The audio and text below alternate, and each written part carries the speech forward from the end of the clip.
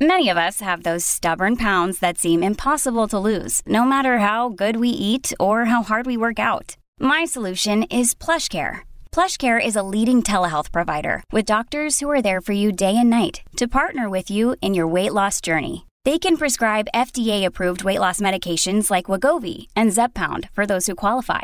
Plus, they accept most insurance plans. To get started, visit plushcare.com/weightloss. That's plushcare.com/weightloss.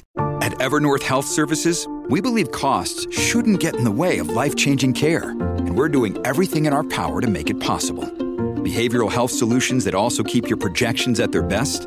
It's possible. Pharmacy benefits that benefit your bottom line? It's possible. Complex specialty care that cares about your ROI? It's possible. Because we're already doing it. All while saving businesses billions. That's Wonder made possible. Learn more at evernorth.com/wonder. Mom deserves the best, and there's no better place to shop for Mother's Day than Whole Foods Market. They're your destination for unbeatable savings, from premium gifts to show-stopping flowers and irresistible desserts. Start by saving 33% with Prime on all body care and candles. Then get a 15-stem bunch of tulips for just $9.99 each with Prime. Round out Mom's menu with festive rosé, irresistible berry chantilly cake, and more special treats. Come celebrate Mother's Day at Whole Foods Market. Welcome to the New Books Network. Hello and welcome to a new episode in the New Books and Gender Studies podcast, part of the New Books Network. I am one of your co-hosts, Kyle McMillan, and today I have the pleasure of being joined by two brilliant people, Allison Schrager and Alice Little, talking about Allison's book, An Economist Walks into a Brothel and Other Unexpected Places to Understand Risk. Allison and Alice, how are you doing today? Great. Thanks for having us. Yes, we're so excited to be here. This is going to be a really great conversation. Yeah, I'm really excited. It's my first interview with two people, so I am also excited for that. First, just to give the listeners a brief introduction into both of you, we'll start with Allison. Do you want to give us a little background of your academic trajectory, which you do talk about a little bit in the book, and what led you to sort of write this really accessible book about economics, and how you ended up, sort of as the title explains, going into a brothel to understand things about economics? Well, I mean, this might sound unexpected, but I am an economist who's trained in retirement finance, which is the study of risk and how individuals manage risk throughout their lifetime. So I did a PhD in that, but when I finished, I just realized I didn't want to be a professor. So I ended up working as a journalist and doing some financial product innovation, through my journalism, got really interested in storytelling. And because I was also working in retirement product innovation, I also just became more and more aware of the retirement problem we've put on everyone, that everyone now, because of 401ks, has to save and invest for retirement. And we've put this huge, really difficult risk problem on every person, but haven't given them any training or tools of how to think about risk or the science behind risk, what I've been studying my whole career. So that was the idea for the book, is could I find really interesting stories about risk that would illustrate what I think people need to know to be good risk takers and healthy risk takers. And I ended up at the Bunny Ranch because I was doing a story about negotiation skills, because they actually have a really effective and impressive negotiation training program. So that's when I first met Alice, is when I learned negotiation skills from her, which changed my life, incidentally, just because it made me a much better negotiator and a lot more confident taking risks myself. And that's what brought me to Alice in the brothel, because when I was there, in addition to learning negotiation skills, I was really struck by the price difference between the legal and illegal market.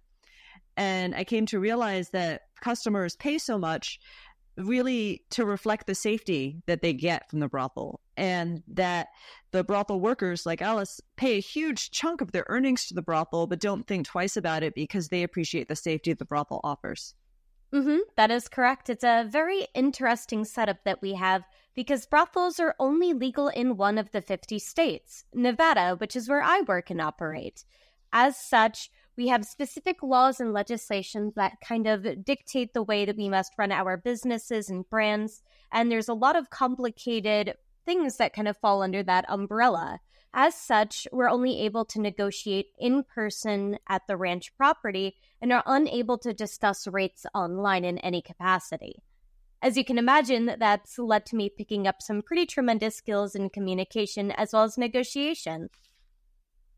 Right. And one of the things that stood out to me was that, you're using all these like economic principles and being very, very successful in your business. And I want you to talk about sort of first, you have also an interesting background in like activism around sex work. And I wanted you to talk a little bit about that and sort of then how did you start integrating these economic principles into that work? Of course. I started my foray into the legal brothel system approximately 3 years ago. Prior to that, I was traveling around the country, teaching and educating about sex education. I was working with men, women, couples, talking about everything from BDSM to alternative lifestyle choices. Well, I met somebody through that path that had been working at the Bunny Ranch, and they introduced me to that lifestyle. I decided to go out there, check it out for myself, and fell in love with the career. I very quickly realized that there was a need for well-spoken activism and education about what the brothel system is and who the people really are within that system. Unfortunately, there's not a lot known about the legal brothel system in Nevada because it's only existent in Nevada. There's not a lot of information that's broadcast. So I took it upon myself to become an advocate and activist. I stepped up to the plate and started a movement to bring healthcare availability to the workers at the brothels. I also am an ambassador for the Nevada Brothel Association, where I represent the need for working conditions that the women seek.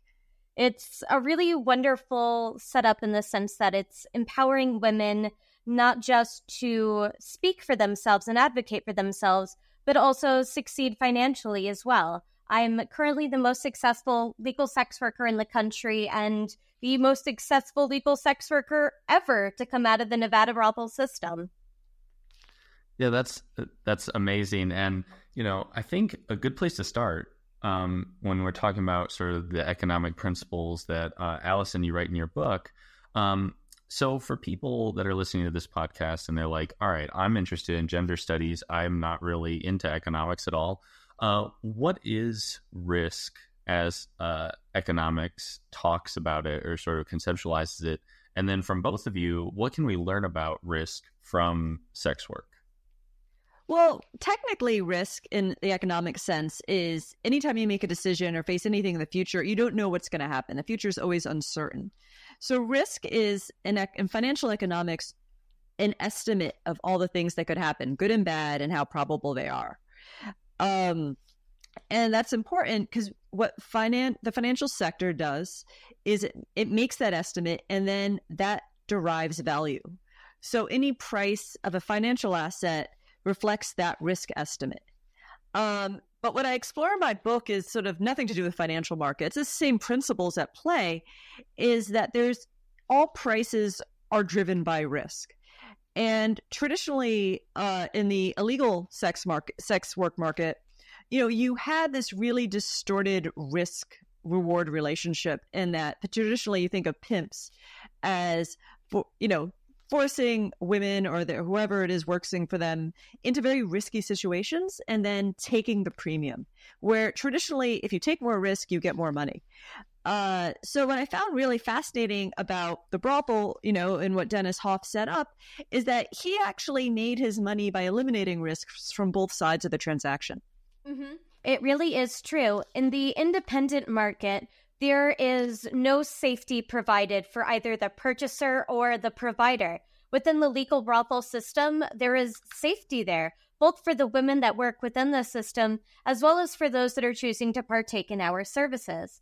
Every single room at the Bunny Ranch is equipped with a panic button should we so need it. We have staff on site able to help us should we ever so need it.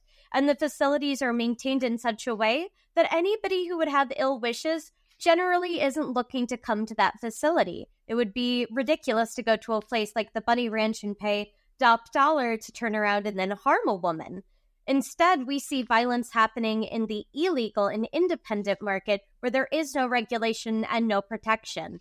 As such, the women assume a far greater risk, but really don't see the financial reward of it. Whereas in my line, where it's legal, regulated, and recognized by the state, I not only dissipate my risk, but I actually reap a far greater reward as a result of that.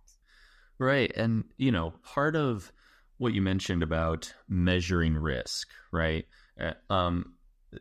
Traditionally, in economics or, just in sort of everyday life, you talk about how we use past instances or like past results to measure risk. And you sort of talk about why this might not be the best way to measure risk. So why is that? Well, I'd say it's the best way, but it's not a good way, if you know what I mean.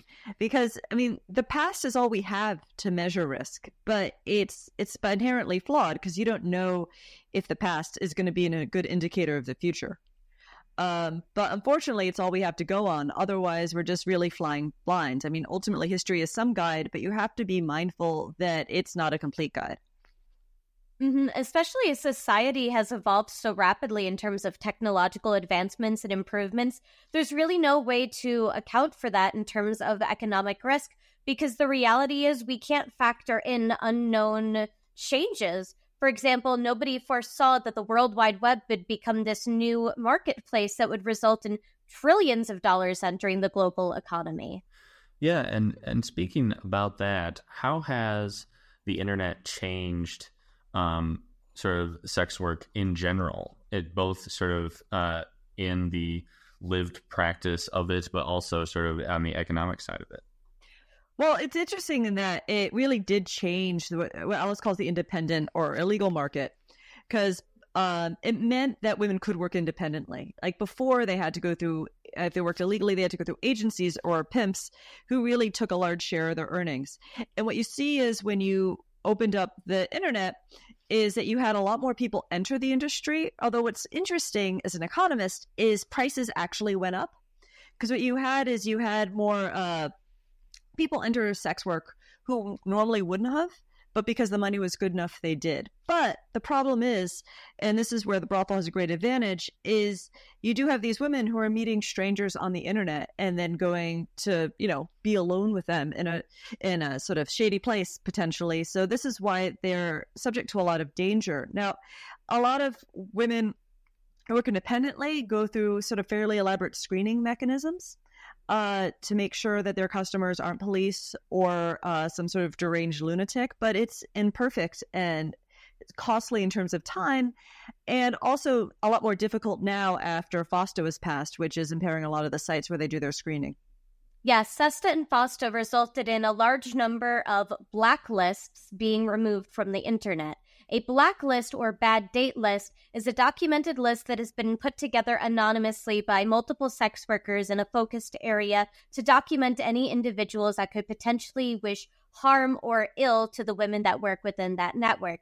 So, for example, if there was a known rapist in, say, Sacramento, that blacklist very well would be able to distribute that individual's name so the women are aware of that risk. With SESTA and FOSTA passing into existence, a lot of those websites are no longer allowed to be on the internet. As such, you've taken what was already an underground industry and pushed it even darker into the dark, and it's resulted in a far greater increase of risk. There's been an increase in violence in the independent world, and there's been an increase in homicide rates as well. It's very unfortunate to see that when you remove the screening procedures that you increase risk for women that choose to work independently. Whereas for myself as a legal sex worker working through the state of Nevada, I don't have to worry about screenings. I don't need to worry about a bad date list. Nobody would think to come to my place of business with those kinds of ill intents. It kind of does some of the pre-screening for me. The reputation and legality prevents any sort of ill behavior from entering there in the first place. And what's really tragic about SESTA and FOSTA is it was put in place because under the presumption that most sex work is trafficking, which isn't true anyway. But even that, the same thing. Even that aside, it actually makes it harder for police to find trafficking victims. I mean, the best way to deal with trafficking is to have this completely legal. I don't think most people realize what legal sex workers have to go through in terms of even getting a license. But even before, the websites where women did advertise in the illegal market would often work with law enforcement to find victims of trafficking. So law enforcement has also lost that outlet. It's really unfortunate, but legal sex work is not the same thing as sex trafficking, nor is any form of sex work. Sex work is an inherently consensual industry. If someone is not choosing to participate, they're not choosing to be a sex worker. At that point, they're a victim. They're not willingly participating in the industry. And that's when you see the conflation happening, because there's this gray line where there's this lack of clarity when it comes to who's making the choice. Is the woman actually getting the money, or is there a pimp that's funneling the money and directing it away from her? And that confusion leads to a lot of blurred lines. The legal market and legalizing it on a far grander scale would clarify a lot of those contentious points, not to mention the fact that it economically would allow for the tremendous amount of taxation benefit, which in Lyon County, the small area that I work, our taxation benefit's already $500,000. Imagine that on a far greater scale. It would be tremendously beneficial. Right. And maybe you want to talk a little bit about that sort of screening process in legal sex work, because I think that's something that most people, like you said, don't really know about, or they don't really have a good conception of what it actually looks like. No, most people are absolutely shocked when they find out that in order for me to obtain a legal brothel license, I have to pass and clear a federal background investigation check. I actually had to submit fingerprints to the FBI and have those results come back before I was allowed to work legally. Additionally, we are required to see the doctor every single week, and if our results do not come back negative, we're unable to work at that point in time. As such, the system is set up to keep anyone who doesn't want to be there out of the system. There's multiple opportunities where someone could say, hey, you know what? This isn't for me, and I think I need to go home or go somewhere else. And that resource then is made available to someone. The biggest mistake that people can make when it comes to thinking about sex work and sex trafficking and that whole thing is to conflate consensual sex work to non-consensual sex trafficking. What we're looking for is a legalized, regulated industry for those that choose to work within it. We're not wanting to force or coerce anyone to be there that does not want to. If anything, we want to keep those people out of the industry.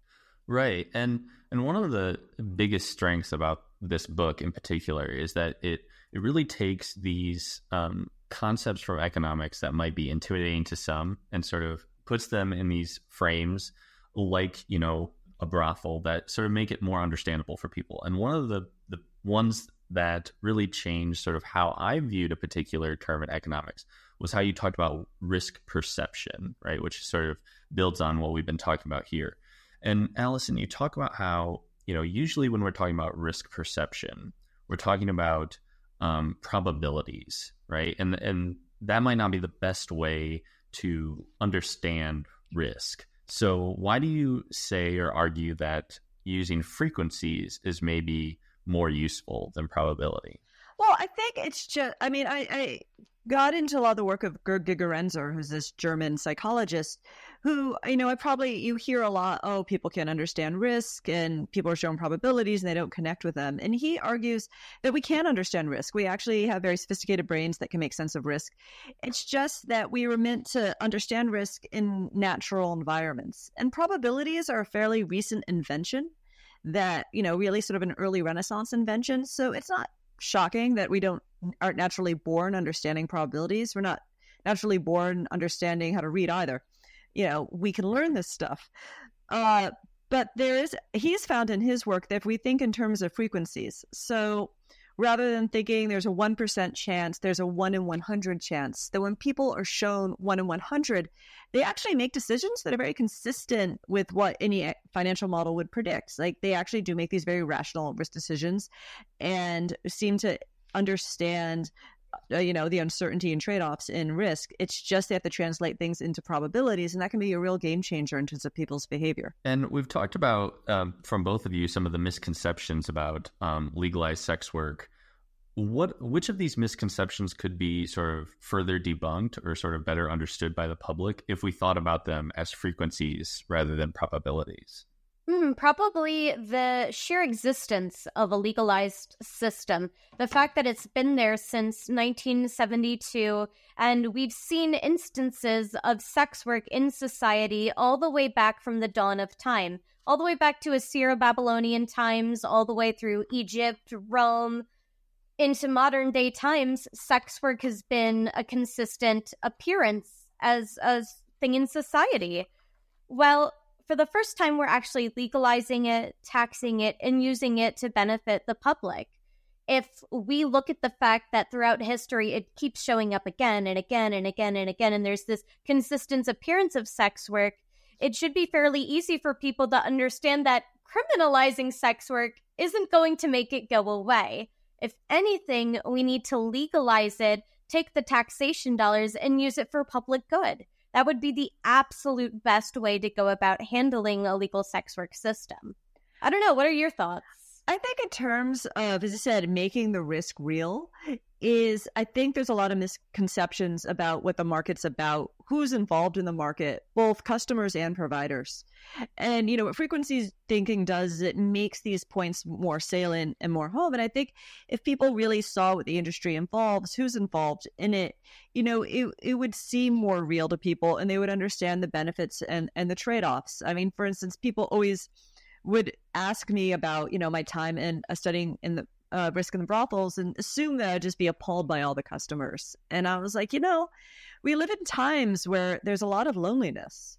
And you definitely, I feel like I met a lot of lonely men who just, for whatever reason, don't know how to make a connection. And this is where they get it. And it's not creepy. It's just it just is what it is. And as Alice says, there's always been that element who's seeking a connection. And this is where they find it. Mm-hmm. It's not a dirty, dark, or insidious place. Like Allison said, there truly is an epidemic of loneliness existing in our society right now. And recent studies have shown that loneliness is just as deadly as smoking an entire pack of cigarettes each day. And when more than 80% of Americans surveyed showed that they felt chronically lonely, that means that we have a population that's going to be suffering the very real health consequences from that. Why not have legal sex work to cut down on the health risk of loneliness? Why not treat loneliness through companionship? Well, yeah, and I think, too, like part of why we sort of have this, I would say, binary understanding of sex work, or maybe not even binary, it might not be even that complicated, but why is it important that, especially from things like the media and, even popular culture, it seems like we kind of get this one version of what sex work is, and it's usually sort of not what it actually is. So, what are some ways that beyond, of course, we would want people to pick up this book and read sort of your chapter about risk and the brothel, but what are other ways that we can start having more nuanced conversations about sex work? I think it comes from hearing the stories. I mean, I only actually have one chapter on sex work, but it was important to me throughout the book to find voices that I feel like don't get as much attention, like really to genius people hiding in plain sight.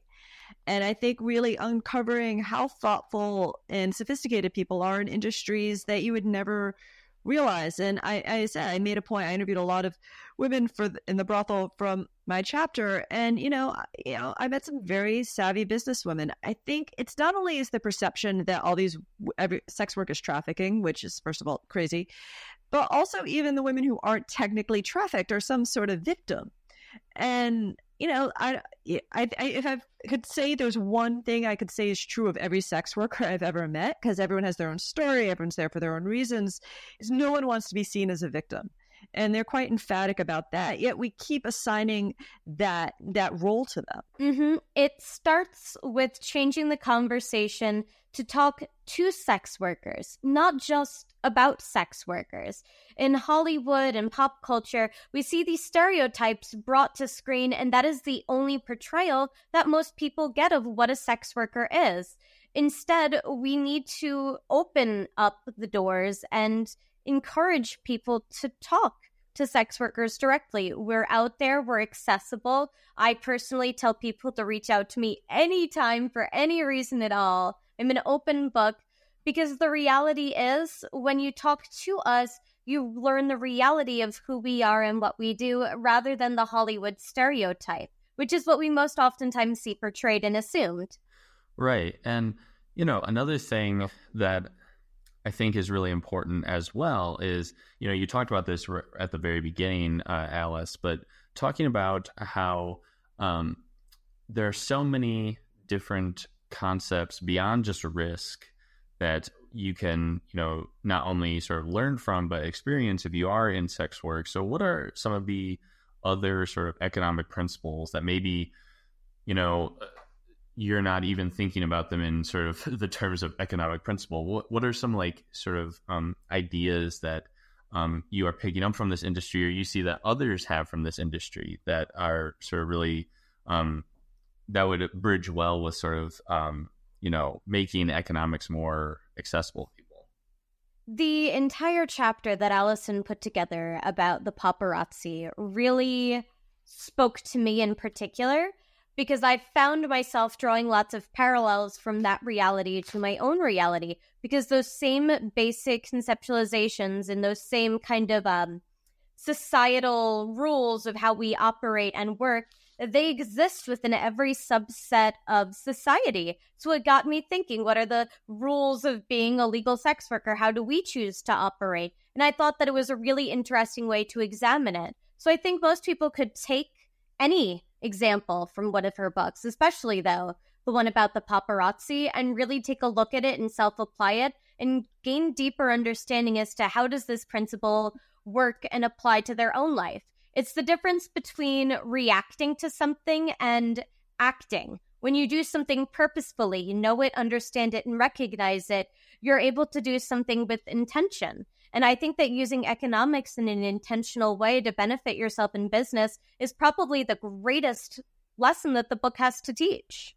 Yeah. Do you want to talk, Allison, about that chapter on the paparazzi? Because that was a really, really interesting chapter. Oh, thanks. And I also want to hear how Alice related it to her line of work, because I'd love to hear that too.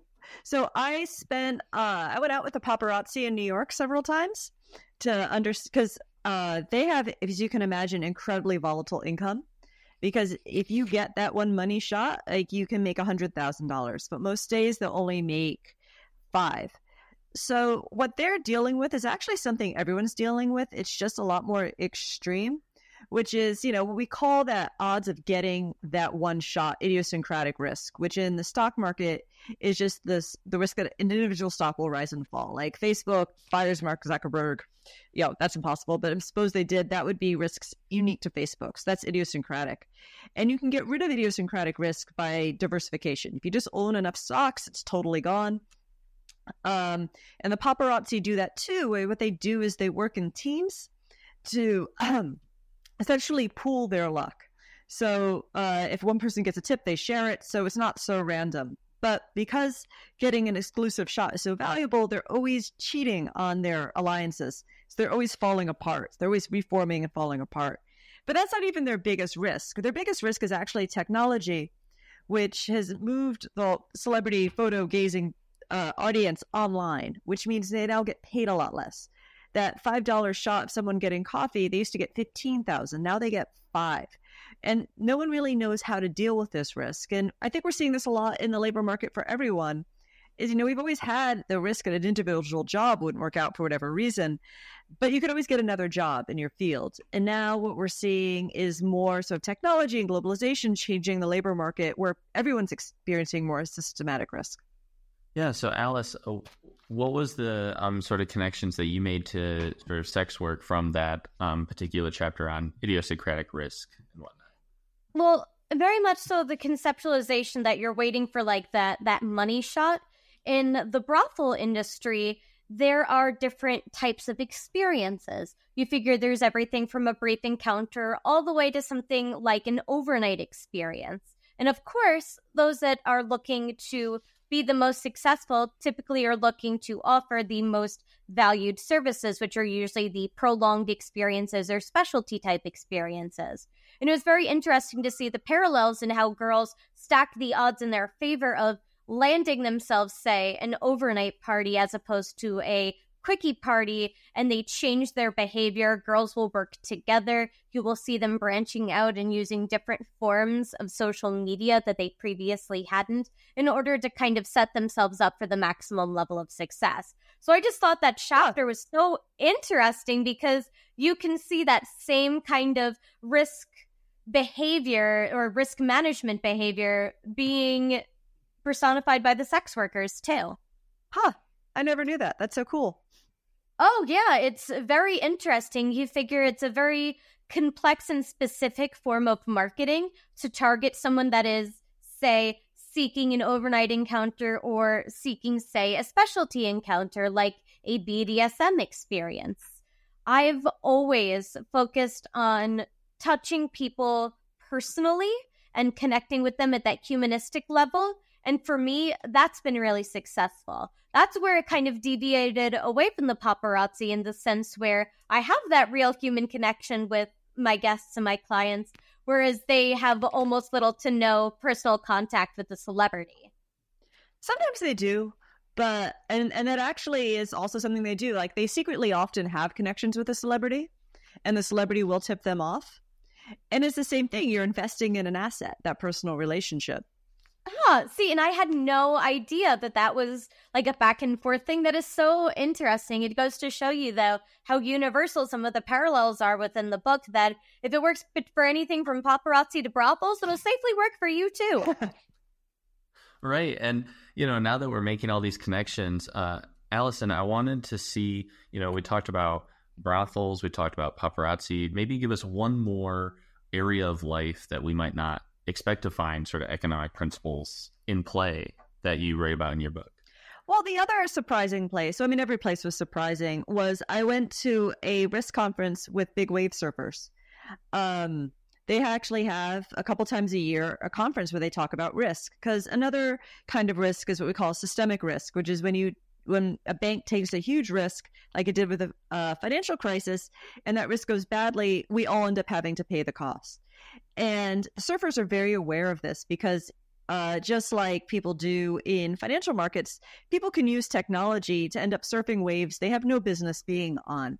And if they wipe out and need to get rescued, the whole community has to pay a cost for that. Either it diverts resources for a rescue away from people who need it more, or you might crash into someone. So from them, we had this really interesting discussion about how to use technology, which technology generally is about mitigating our risk, but it could also be used to take more risk. So, I mean, I think you could see that even in the illegal market for sex work, like the internet allowed women to reach more customers, which is dangerous, but they could also use the technology to mitigate their risk by doing screening. But I think what made the surfers more like financial modelers is this worry that when you do take too much risk with technology, because it empowers you to take more risks, you actually can pose a cost to everyone. And you want to think about, are you taking risks for the right reasons? Are you taking the biggest risk you can just because you can? And to be more mindful of how this can impact others. Yeah, that's really just a fascinating part of your book, because you're jumping around as you're going through the book. You start at the brothel, then we go to the paparazzi, and then we end up at this surfing conference. And it's just like a really, I almost got jealous of sort of your research that you got to do for this book. Going to all these like sort of eclectic places and learning about different ways that we can conceptualize risk or talk about risk. And one of the things, I know that I've taken up a lot of both of your time today, but I think one of the ways I like to end my interviews is to, have the audience get your take on, if you could give them sort of one takeaway or one sort of salient point you would want them to sort of carry with them after reading this book, what do you think that would be? I'd like people to feel more comfortable taking on risk. I think we tend to think of it as this very binary thing. Either you take a risk or you don't. And I think people need to take more risks, but also they can take risks in a smart way and learn how to take a risk, how to measure it before they take it, and then how to manage it, but also be mindful of, what the risk is and how it affects others. Alice, what do you think? We've talked a lot about sort of the myths and sort of misconceptions that follow sex work, and especially like legalized sex work, and I would say most people aren't even thinking, they might not even know that legalized sex work might exist. So what is something that you would want our listeners sort of take away from your experience and your experience working with Allison? Challenge your perceptions and expand your horizons. Question why you have the beliefs that you do about sex work, and sex workers, and actually challenge why do you feel that way. Many people have an instantaneous negative association with my industry, but when questioned about it, they oftentimes find that there's no factual reason for that feeling. So instead, I encourage people to educate themselves. I create a whole wealth of content across my blog, YouTube, as well as my podcast, so people can really listen and learn. That would be the biggest takeaway that I have. And for our final question, Allison, I'll start with you. Do you have any book recommendations for our listeners that if they, picked up your book and they got really interested in sort of economics and maybe like how to better understand economics if they're not someone that, studies it or is, already interested in it? Is there a few books that you would recommend that people sort of check out? Well, if they really want to nerd out and are interested in financial economics, which is what I wrote about, is Peter Bernstein's Against the Gods, which I just think is a beautiful book. It's very long and a little dense, but just so beautifully written and really discusses a lot of the same things I do in greater depth. But if people like the sort of storytelling way of understanding economics, Freakonomics, a lot of people, it's been out for a while, is also a really just great way to get a better sense of how economists think. And then for you, Alice, are there any resources, if people do start thinking to themselves like, oh, I do have these misconceptions about sex work and I do want to sort of challenge myself and learn more. Are there resources that you could point them to, whether it's your own or sort of others, that would help them along the way? Absolutely so. The first place that you want to stop would be my website, www.thealicelittle.com, where you can find links to my podcast, my YouTube channel, as well as my blog. But if you're looking for an outside perspective, I strongly recommend picking up the book Sex at Dawn. I feel like it challenges our societal beliefs about sex, intimacy, and relationships in a way that is very relatable to modern-day society. Even though this book was written back in the 80s, it was very ahead of its time, and it's still one that I reference constantly. Well, those are some that I will definitely be sure to check out. But before you check those out, be sure to check out Allison Traeger's book, An Economist Walks into a Brothel and Other Unexpected Places to Understand Risk. Alice, thank you so much for joining us today. Thank you for having us. Thank you.